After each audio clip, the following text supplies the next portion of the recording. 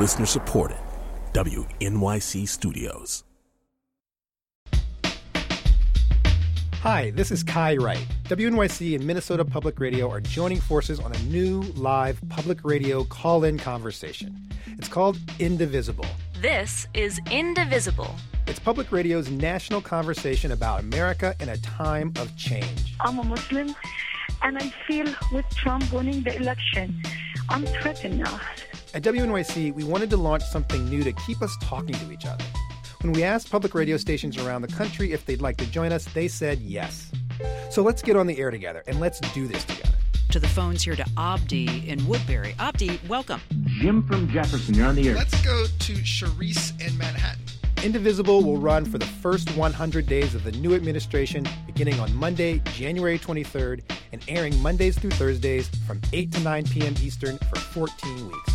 Indivisible will feature a different host and focus each night, bringing listeners across every divide together to weigh in and participate in lively, candid, and inclusive conversations. Tune in and plan to call in and participate. You never know who you'll hear from next on Indivisible. Participation is highly encouraged.